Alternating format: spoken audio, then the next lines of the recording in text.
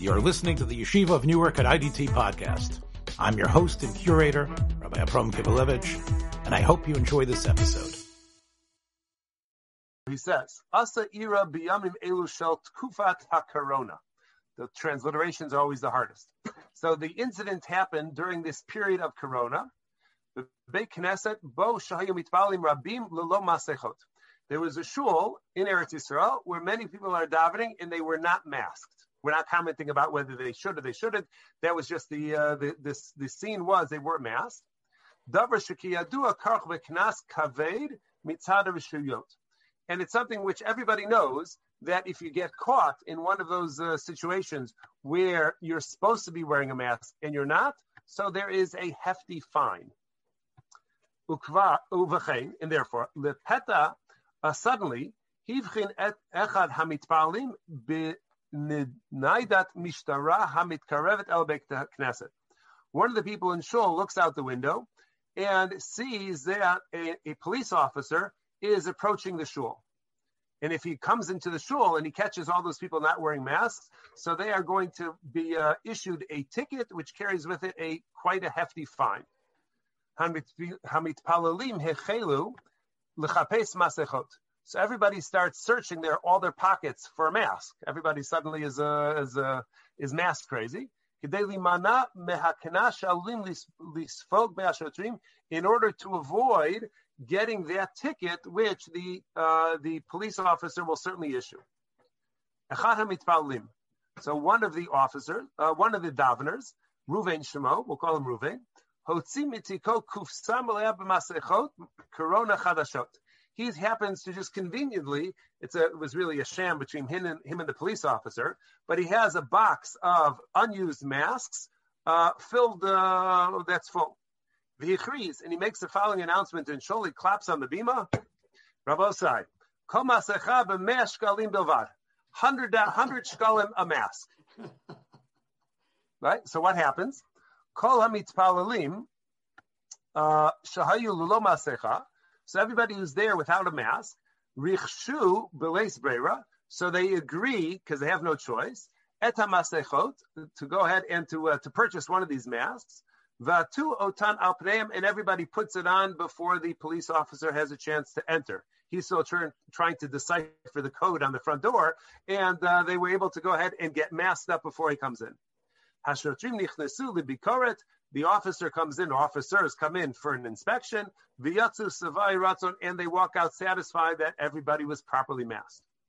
Achshav ba Ruvain v'tovei tatashum al masechot. And now Ruvain starts going up to everybody in shul saying, listen, you got one of my masks, 100 shek. And he wants payment.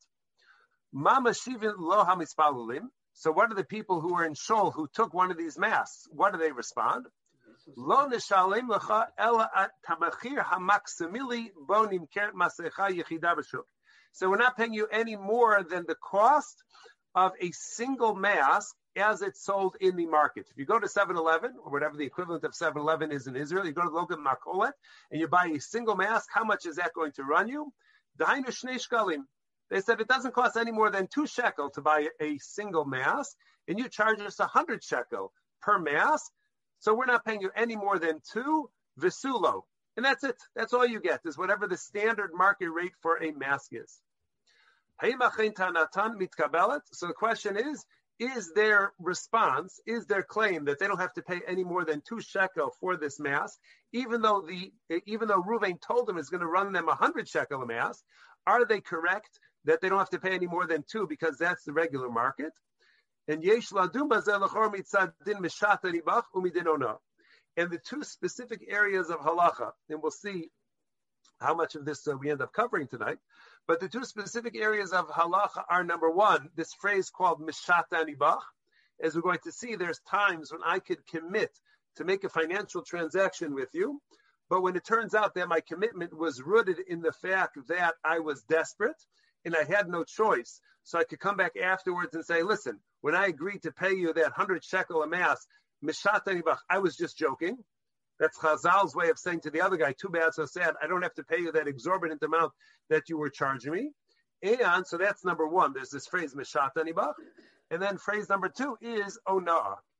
Ona'ah is overcharging somebody or underpaying somebody in the context of a financial transaction.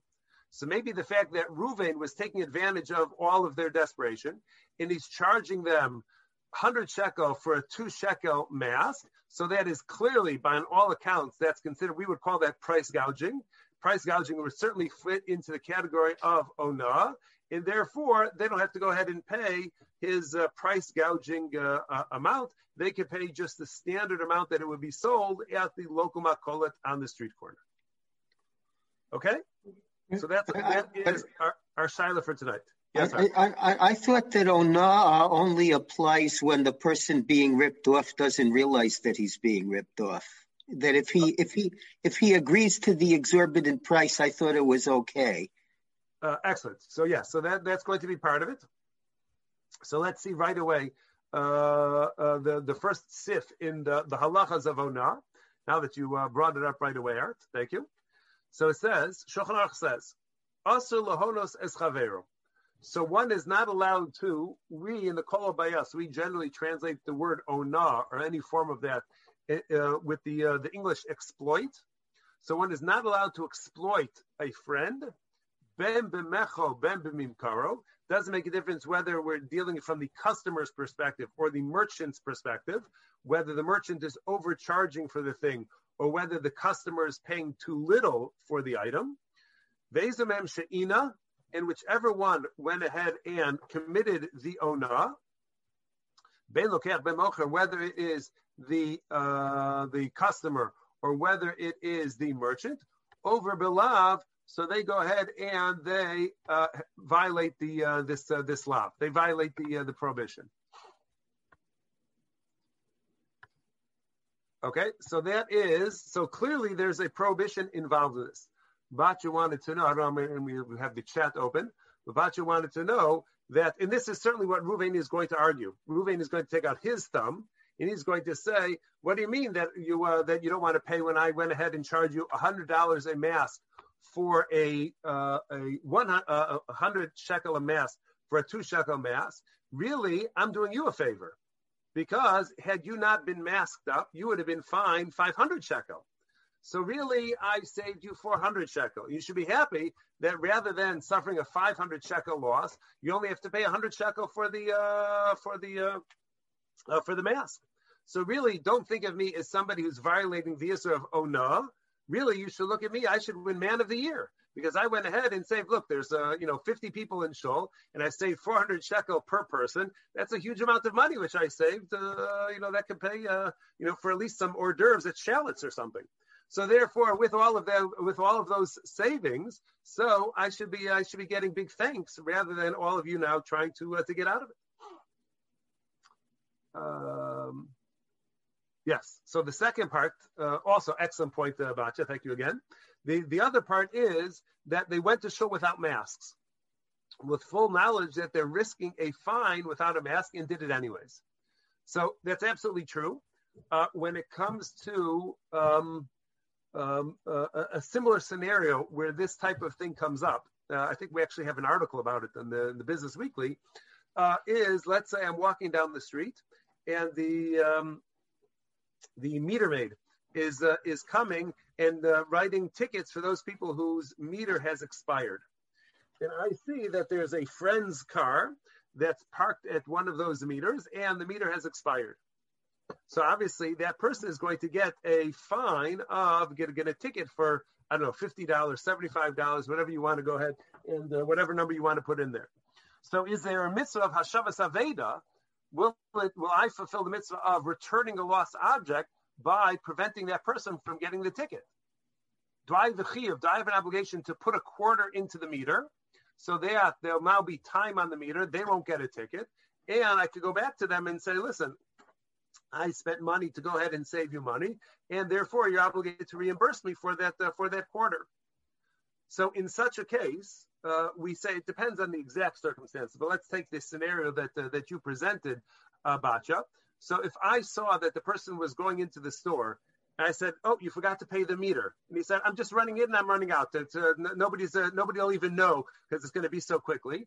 So when a person knowingly takes a risk where they know it's possible that they could get a fine, the mitzvah of Hashavas Aveda doesn't apply. So you're correct in that amount. If you take a calculated risk and you know what the stakes are, so I'm not responsible to be more careful with your risk-taking tolerance than you are. And if you're willing to take the risk, that absolves me of the mitzvah of Hashavas Aveda. So a similar type of thing over here, this fella, even with the masks, he doesn't have to give anybody a mask. If everybody says, listen, you have to give us a mask because we're going to get this 500 shekel fine, you can say, you guys are a bunch of morons. You knew that there's a risk of getting a 500 shekel fine for coming to shul without a mask. If you guys don't care, why should I care? Go ahead and suffer the fine. Okay, so now Arik brought up an important point, which is that that if the usually Ona, in the event that somebody knows that they're being exploited, and they go ahead and they go through with the transaction anyways, so that may circumvent the prohibition. That sort of sidesteps the prohibition. That if you know that if I'm charging you a high amount, and you know that you're being charged a high amount, and you do it anyways, so it could be that that's not Ona. So that is going to be a major part of our discussion now. Yeah, I mean, just because it's not Ona, it doesn't make it, it doesn't close the case. I mean, the coercion is still a big factor, I think. Okay, excellent, right. So you're correct. As experienced Choshen Mishpat people already, there's our second week now. So as experienced Choshen Mishpat people already, so you know that just because a person doesn't have to pay doesn't mean that they're a tzaddik. So what we're going to say about their character and whether they have to pay for what's going on, those are two very different shilas. Like we like to say, as you know, Art, like to say, doesn't mean that this guy's getting mafter Yonah just because he doesn't have to pay. So it may be that we're going to deny him after Yonah, but it happens to be that it's too bad, so sad that we can't get him to pay. But it doesn't. This is not the not having to pay or having to pay doesn't make one a Russia or not. That's not going to be the barometer as far as the relative righteousness or wickedness. Okay. So now the question is the question which I would like to deal with most is whether or not we could say that given the time and place of this story, the value of masks actually rose to 100 shekel a mask. So within the halachas of Ona, one of the most important fundamental principles that one has to be mindful when it comes to Ona, again, exploiting somebody in the context of a business transaction, is that what we talk about generally is whether or not the person was exploited 1/6 above the price, whether it was more than 1/6 or whether it's less than 1/6. So if I exploited somebody 1/10 of the price, so then you as a customer, let's say I as the merchant went ahead and exploited you, so you as a customer, you have no recourse. If I exploited you more than 1/6, I charge you double for the thing. So then that's called the yeser mishtos. If it's more than 1/6, so then you have the right to go ahead and cancel the transaction. You could say, I'm not doing business with a thief. Give me back my money, take back your stuff, and get out of here. If it's exactly 1/6, so then the transaction stands, but I'm obligated to refund you the 1/6 that I overcharged you. Now, what about the place, the marketplace? If you're going to a grocery store, it's one thing. If you're in a shul, it's something else. So right, excellent. So now that was the basics about 1/6. Now the fundamental principle which you always have to keep in mind is, and the tricky part is that 1/6 is going to be determined based on markets, and there are different markets for the same item, as we know. If you go into a jewel, let's say, usually you can get yourself a 2-liter bottle of pop for 99 cents. Usually it's on sale for that. If you're really lucky, they'll have a really good sale where it'll be 79 cents for a 2-liter. And those 1 or 2 weeks a year when they don't have any sale whatsoever, then you'll end up paying $1.79 for a 2-liter. Okay, that's in jewel. Now what happens when you try and get that same 2-liter bottle at 7-Eleven? It's going to cost you even more, right? It'll cost you $2.69 or something like that. And if you go ahead and you go to a super discount store or something like that, how much are you going to be able to get a 2 liter for? And maybe even less than that. And if you go into the ballpark and you buy yourself 16 ounces of Coke, how much is that going to run you? Or you go into the airport and you buy yourself a 12-ounce bottle of Coke. So how much that'll run you? If you're flying Spirit, it may cost you as much as your ticket. So you have all of these different prices which are going on for the same thing. And the truth is, though, and therefore one may think that this store in the airport, when they charge you $5 for a small bottle of Coke, that should certainly be Ona, because I could go to the store and I could get 3 or 4 2 liters for that same amount of money. But the reason why that's not Ona is because of what Mel mentioned, is because there's different markets. In Ona is going to be market dependent. So if you're in a market where $5 for a 12 ounce or 16 ounces of Coke is the standard amount, and everybody pays that, apparently because people are drinking Cokes all the time and you can't bring them in with you into the airport anymore. So that is the market in the airport. But if you go ahead and you try and sell that same thing, that same 16 ounce thing, a jewel for $5, so that would be way overpriced and nobody would go ahead and do so. So everything is going to be market dependent. Okay. Now, that being said, so the Gemara in Kedushin tells us this amazing thing. The Gemara says, and the exact context for us isn't that important, and giving too much of an introduction will take up too much time. But the Gemara says, Ki hadar of Kahana, he was a Kohen, thus the name Kahana, Shakol Sudra Mibei Pidyon Ben. So there was a couple, had a firstborn son that needed a Pidyon Ben, and rather than giving Rav Kahana the $5 silver, which is standard for a Pidyon Ben nowadays, so Rav Kahana went ahead and he took a kerchief. He took some sort of head covering. He took a turban in place of the five slime. Amarle, and he said an explanation of it, Lididi chazili chamesh slime.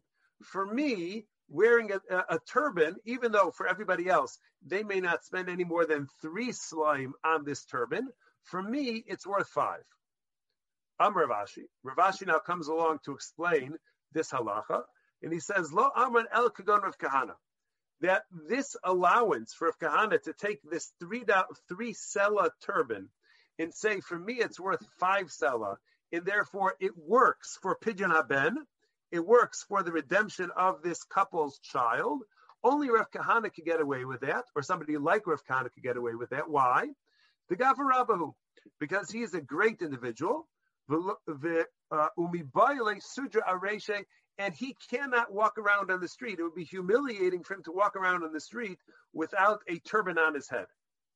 That's standard rabbinic garb, and for Rav Kahana to walk around without a turban on his head, think of that as being equivalent of Rav Kahana walking around without a yarmulke.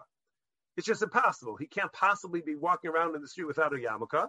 And therefore, for him, even though everybody else pays 3, for him, it's worth 5 because it's essential for him. Avakule amalo. But for everybody else, so they cannot go ahead. You can't assign value to things just based on your own interest.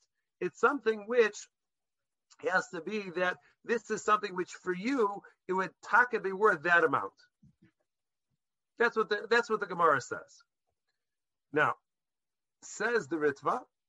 Ritva is one of the commentators on the Gemara amongst the Rishonim. So he says, let's just go to over here again for the sake of time. Says the Ritva of Shamina Mehacha. So this is where we're picking it up. So the Ritva says we can infer the following halacha from here. Shamocha chayfetz l'chaver b'shis. I go ahead and I sell you a product for $6. Ubeshuk lo shavu ela chamisha. In the standard price in the market is 5. So ilahai lokeach shavi shisa. So if for this person, like the case of Rav Kahana, this person considers this object to be of great value, great personal value, and he's always willing to pay extra to get one of these, so he's always willing to pay 6, ein ba'ona. So then, if I go ahead and I charge you $6 for that thing, every other customer who walks in, I charge him 5. But for you, it's worth 6 and I charge you 6, so you can't complain that it's ona. The basar didei azlinan. because you could go ahead and you could, in a sense, set up a market for yourself. So if for you, this is something which is essential, so I could charge you that higher amount for you. Now let's skip a line. But miu dafka b'deshavi lizvune b'shisa ki urchei. When is it true that I can charge you $6 for this $5 item? That's only when you would always pay me $6 for that item. This is something which is your favorite thing in the world, and you're always willing to pay a premium in order to be able to get your hands on it. Aval, however, ili didei lo shavi el b'nei shehu dachuk b'davar. But let's say you're willing to pay $6 only because you are desperate for this item. If you remember, the old Price is Right. If you pull a paper clip out of your purse, I'll give you $500. So all of a sudden, having a paper clip in your purse, so now you're desperate for that because you can make a lot of money off of that. Or one of the cases that's discussed in Shulchan Aruch is, let's say, a medication. Right, so medication has a standard price, but you could find somebody in a moment of desperation, they need it very badly. They'll pay anything in order to be able to get it. So, whatever it is, how much does an inhaler cost when you pick it up from the pharmacy? So that'll be one price. If the person's in the middle of an asthma attack, Rahman al-Islan, so then they'll pay any amount that you demand in order to be able to get their hands on the inhaler because they're desperate. So the Ritva says that this ability to say that something has a higher price based on a subjective standard, that's only true when this person will always pay that premium price for this object. But when a person is only willing to pay that higher amount because they are dachuk, they are desperate for the thing, havara ketzitza mitoch hadchak lo shmat ketzitza. So when you agree to pay something out of desperation, that's not considered to be, it's a reasonable price. And that agreement is not binding. Says the Ritva even further, even in the event that I actually paid you for it, for this thing ahead of time, and now after the moment of desperation has passed, I could go ahead and I could go back to you and say, listen, you charged me way too much. You were price gouging over there, taking advantage of my desperate situation, and I demand a refund because I don't have to pay you any more than what the reasonable amount would be, what the market price for this would be, and paying a penny more is you have no right to that, and you have to give me that money back. So here Rav Kahana, the Ritva is telling us a very important principle. And that is that there may be a certain amount of flexibility as far as market price is concerned, how much you can charge, how much you may not be able to charge, because you can have a person who, for them, this is something which is extremely valuable, and they may be willing to pay that amount, but that only holds up halachically if this person will always pay that higher amount because they value such a thing. But if you're charging the higher amount simply because the person is desperate, that's not considered to be a reasonable negotiation of terms, and therefore you would have the right to go ahead and take the stuff back, get a refund of your money. Good? What's an example of that? So the Ritva mentions one of the examples that's found in the Gemara. It says Milo Tanya, because the Brisa says, Hare sheyaborech mi beis ha'asurim. Let's say a person is fleeing from prison.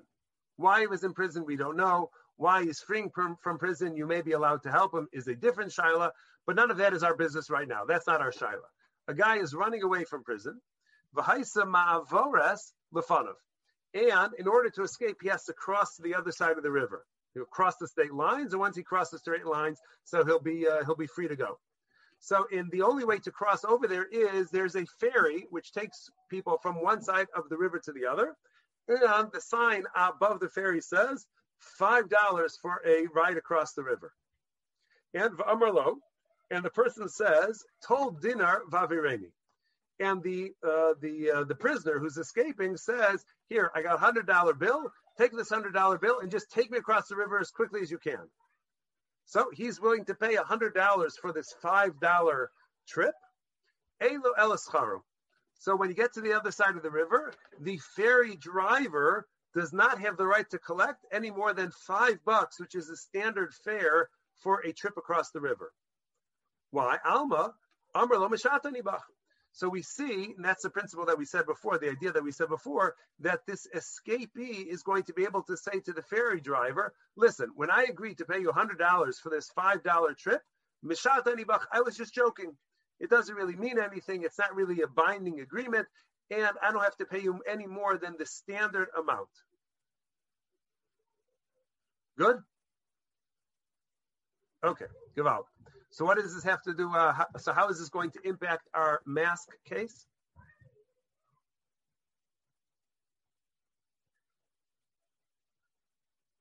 So are they going to have to pay? They're not going to have to pay? They shouldn't have to pay. Yeah, they shouldn't have to pay.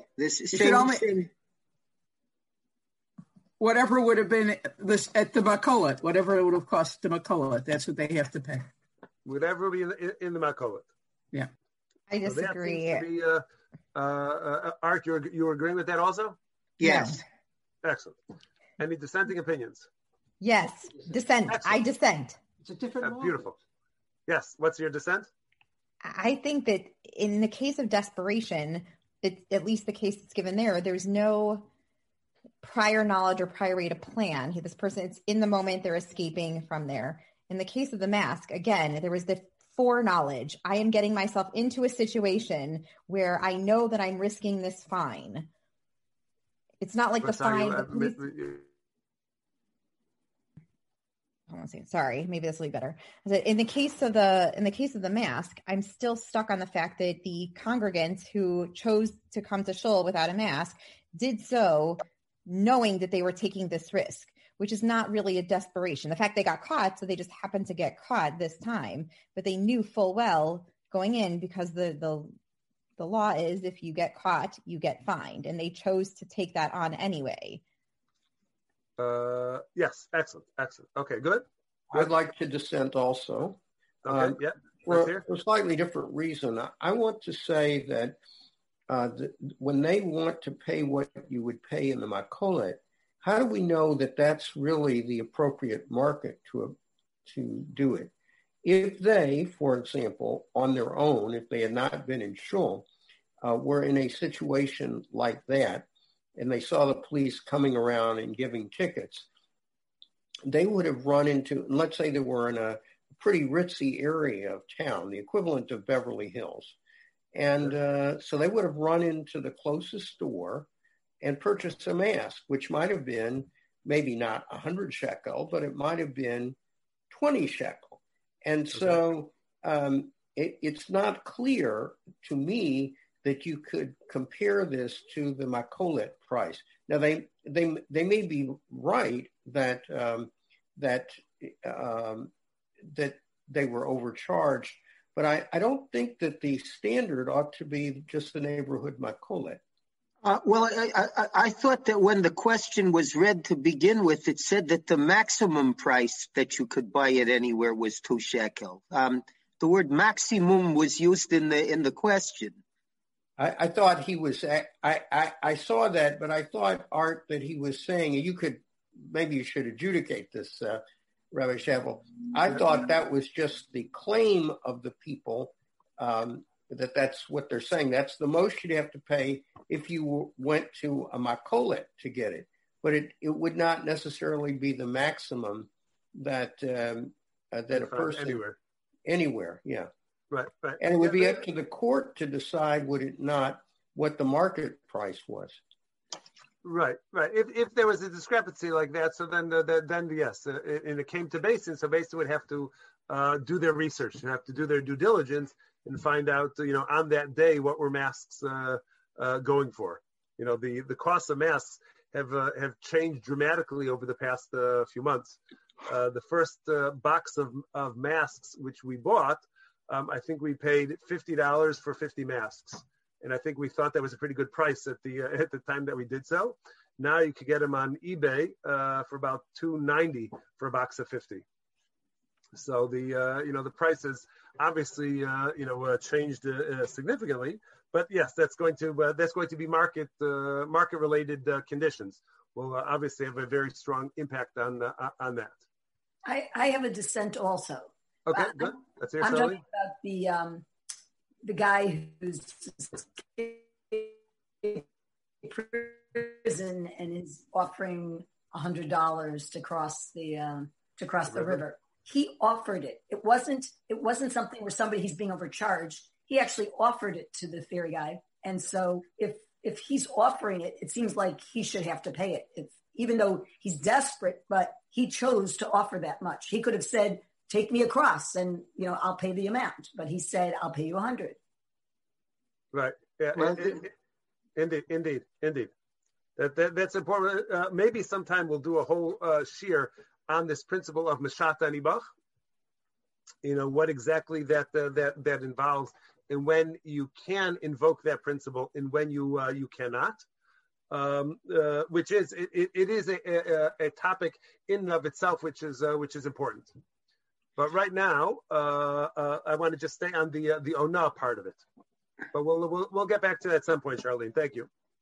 Another twist, just to throw it in, is what if the clop on the table was, I need everyone to donate to the shul 100 shekels, then we can distribute these masks. So it's not a personal profit; it's a fundraiser under pressure. Right. So that's you were a rabbi. Yeah. Well, where do you think I come up with these things?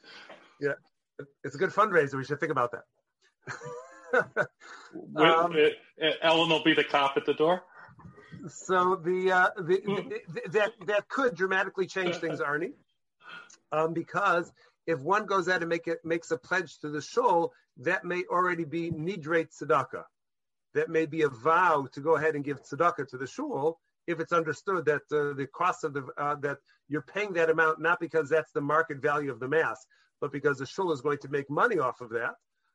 So nidrei tzedakah already puts it into another category. It takes it out of Choshen Mishpat, puts it into Yeridea, and once it goes over there, it may be binding because it has nothing to do with market price. It has to do with pledging tzedakah. Yeah, and then the receipt says value received 2 shekel. Yeah, so that already is that's for accountants. That I'm not touching. Okay, so now let's see over here quickly, just this last Shulchan Aruch, and then I'll tell you what the part of the conversation which I think was with Reb Chaim. So here Shulchan Aruch says, this is also in Reish Chav Zayin. I think it's Sif Tes, but I'm not 100. I think it's Sif Tes. It says v'chein imachar mipnei dochko. So here Shulchan Aruch is addressing the perspective specifically of the merchant. Make that bigger for those of us whose eyes are getting old. So he says, if a person goes ahead and sells something because they're desperate. So this is what, again, the Tuesday night people are familiar with this. Vinny is coming looking to collect the debt, and I need to liquidate some of my assets so I could keep my kneecaps for the morning.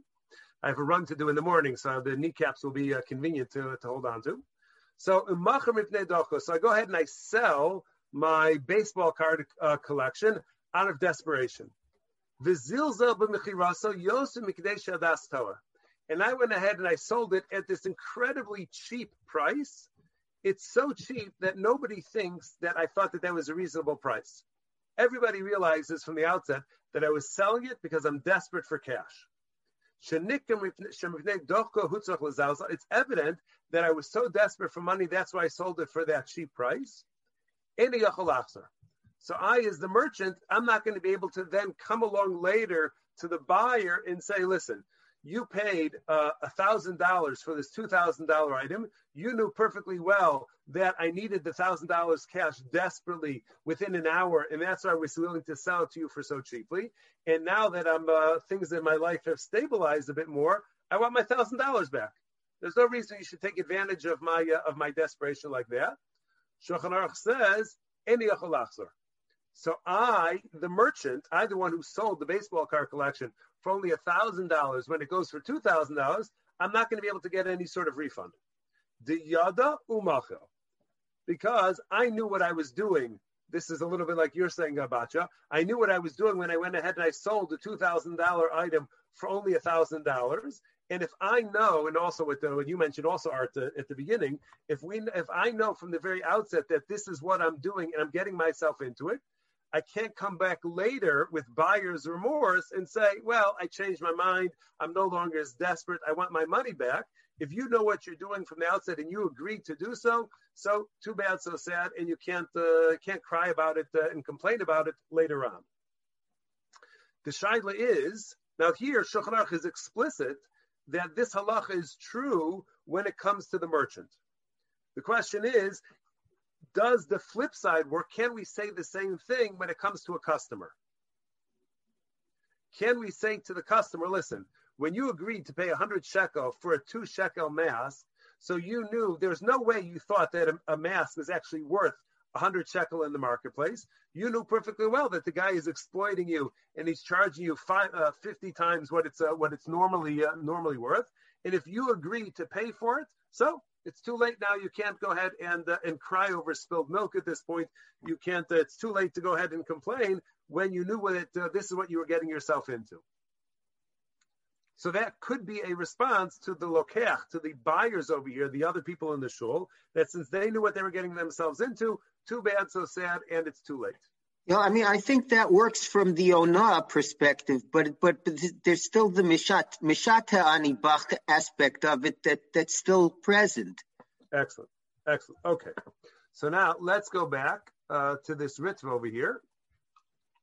And the Ritva had said that, oh wait, did I miss something?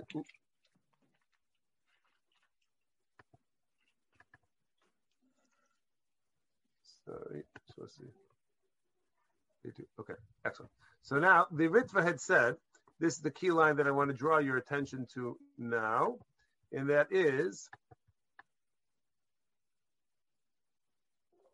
that if really, from the perspective of the buyer, this item is not worth 100 shekel, the person is only willing to go ahead and pay it, right? He says, if it's really not worth that much to you, and the only reason you're willing to pay that exorbitant amount is because you're desperate, there's something which is going on in your life at the moment which makes you desperate. So the Ritva said, that certainly agreeing upon a price that occurs simply because the customer is desperate, so that's not considered to be a meeting of the minds. The essential component of any transaction is the meeting of the minds. If my mind meets your mind at 100 shekel for the mask because I'm desperate, that does not constitute the meeting of the minds, and the agreement is not binding. That's what the Ritva said. So what I was wondering about was, that's true. The Ritva is talking about when an individual is desperate and agrees to pay this exorbitant amount. What happens if you have, let's just say for simplicity purposes, let's say you've got 100 people in shul who are all desperate and they all need masks suddenly. Do we look at that as 100 individuals who are desperate, and each one could say, listen, I only agreed to do so because I was personally desperate, and that's why I agreed to pay 100 shekel for this 200 shekel thing? Or do we say, if you have 100 people who now are in need of masks, and there's a limited supply, supply and demand means that when the demand is great and the supply is limited, the price is going to go up. So suddenly we created in the shul a new market. But there wasn't a limited supply. There was enough for everybody. Maybe yes, maybe no. But the question is, I put that in for dramatic purposes, but the issue is, do we say that in that shul at that moment, there was a new market? And that market was driven by the demand that everybody had for those masks. So the Ritva tells us very clearly that when it's an individual who's desperate, an individual's desperation doesn't create a market. What that is that's price gouging of that individual. That's clear. That's clearly what the Ritva holds. But if we go ahead and we say suddenly there's a bunch of people who need this now, so that creates a market similar to the way the airport or the ballpark are going to be able to get away with charging this enormous amount. I don't know how much a beer costs now in the ballpark, but it's got to be over $10, $15. Do you know what it is? Do they walk around? I never learned to drink beer. Not that you saw, just as you see them walking by, they like have a thing on them that says how much the beer costs. We know some Yidden that sell the beer. Excellent. Okay, so it costs a lot of money. Much more. In most instances, you could go to a convenience store, you could buy a case of 24 for the amount that 16 ounces of beer are going to cost you in the ballpark. But they're able to do so because there's a market of people who are willing to pay that amount for that thing. So my thinking was that maybe in this case, the reason why there's not going to be an issue of onah is because the circumstances in that place at that time created a new market. When you buy a mask at the local makolet down the street, so that is that's one market, and in that market, it doesn't cost any more than 2 shekel a mask. But suddenly, if you've got 100 people, or perhaps 50 people, or maybe even 20 people, who are all in a situation where there's a demand for masks, so maybe that creates a mini market, not the brand name, but it creates a market within that particular location. And the market within that particular location then runs 100 shekel a mask. But fleeting in time or location. Or if that guy pulls in at multiple shuls. Yeah, he may be able to pull multiple shuls where they don't wear masks, and he happens to have his friend come to all of them. Excellent. So, there'll be an interesting scenario. I like that very much, Aaron. That's great. I don't want to say you have a devious mind to have thought of that, but I'm just saying. So, but that would make for an interesting thing whether the guy goes around and artificially manufactures a market in order to be able to drive up the price. That's why I said also at the beginning that this Ruvain could have, if he has a good with this police officer, so he puts a tracking thing on his phone. The police officer knows where to go, which shul he's visiting. He's got his box of masks, and the two of them split it once at the end of the day. They split the proceeds. So yes, there's all sorts of ways. This is Chicago?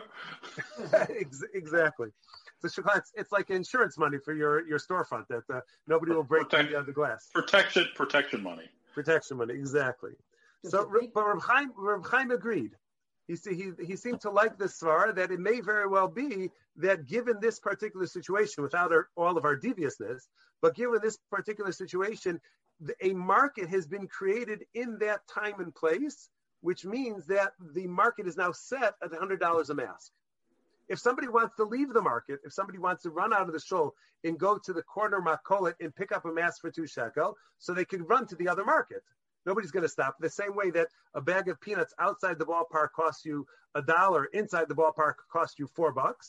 It was you're not even a square block away from one another, but the price changes dramatically from outside to inside. So the same way, right outside of the shul, there's a makola which sells it for 2. But in the shul, at that moment, there's a market for 100 shekel a mask. And the reason we know that there is such a market is because you've got a receptive customer base, all of whom are willing to pay the 100 shekel, or at least commit to pay 100 shekel a mask, because it'll save them the penalty of the ticket of 500 shekel. So, as I said, so Chaim was masking to that thing, that this may be a market which is created in of itself. We're not addressing still the Meshat Anibach, as you mentioned, Art, and as you mentioned, Charlene. We'll probably come back to that at another point about whether, despite the fact that it's not Onah, can you still say Meshat Anibach? Is this a circumstance where you could get away with that or not?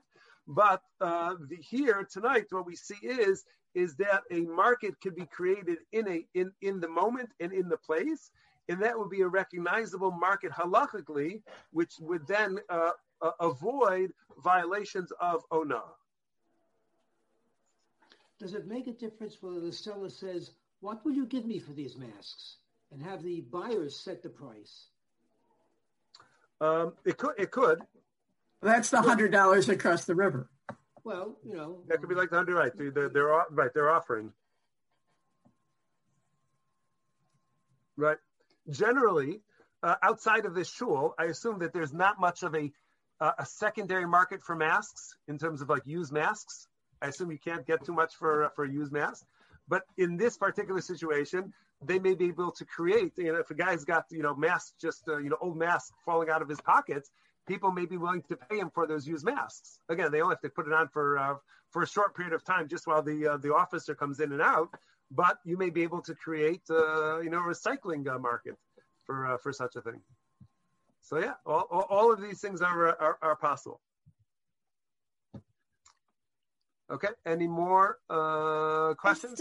I still don't understand. Each one of those people, when they walked into the shul without a mask, accepted a $500 fine, essentially upon themselves. Yeah, I'm going to another class. Yep. Take care. Thank you for coming.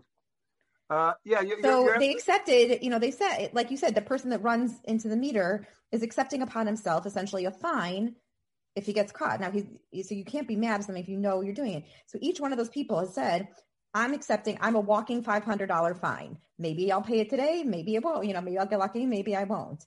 So the fact they're paying $100 is really, it's less than the market value, because the market value of that mask is $500. If you're wearing it, you save yourself $500. If you're not wearing it, it's $500. It's, a bargain. Undoubtedly, when all those husbands came home, what they said to their wife was, "Dear, I've saved us 400 shekel today." They probably railed against the whole system, and why do I have to wear masks? And the other stuff. It's all how you market it. It's all how you present it. It's right. That's the way it goes. But you're right. It's clear that you have no pity on these fellas, and you're not going to let them get away with getting out of paying anything less than the 100 shekel for the mask. And I definitely hear you. There's no if they started a campaign, a tzedakah campaign, to help these fellas pay off their 100 shekel commitments, so they were not getting any donations, I think, from any of us here. No pity and no compassion towards them whatsoever, because if you put yourself in that situation, so too bad, so sad. Yeah, 100%. Do the crime, you pay the fine. You speed, you get a ticket. You can't yell at the cop for pulling you over. Right, exactly. I gotcha. I'm having no pity on them either. From the very outset, the fact that they weren't wearing masks, they already lost my pity at that point. And whatever happens to them at that, moving forward, they should feel lucky. They were probably eating fish too. On top of it, right? Right. But from a halachic point of view, isn't there? Wait, think about you, Bob. That's the ultimate of avera goreres avera. You start off without a mask. Next thing you know, you're eating fish. You're eating herring at Kiddush, right?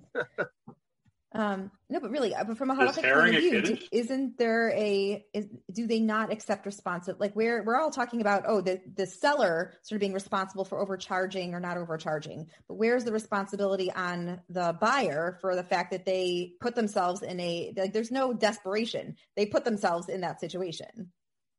Very good. That's about just raising an interesting point, that maybe this doesn't even fall into that part of the discussion of kitzitza mitoch hatchak, that it's an agreement based on desperation, that if you create the desperation, if you put yourself into the situation where you become desperate, and the desperation is your making, then maybe that's not called desperation. That's good. Excellent. I like that. I mean, that's the difference between the guy fleeing the prison was a different case than you said the guy who the guys are knocking at the door because he got himself so into debt that he's now forced to sell. So that guy put himself in this situation. We don't have pity on him. He's not going to be able to claim later, by the way, you owe me the extra $1,000 because I gave it to you cheap, so I can pay off my debt. But the fleer, we say, no, you do owe him because it wasn't, he put himself in that situation. The proverbial guy who killed his father and then throws himself on the mercy of the court because he's an orphan. Right? So that doesn't really work. To go ahead, if you create that your own orphan status, it's not going to go very far. But yeah, I like it. I like that a lot. Thanks for joining us for another episode from the Yeshiva of Newark at IDT Podcast. Be sure to subscribe on your favorite podcast app so you don't miss a single episode.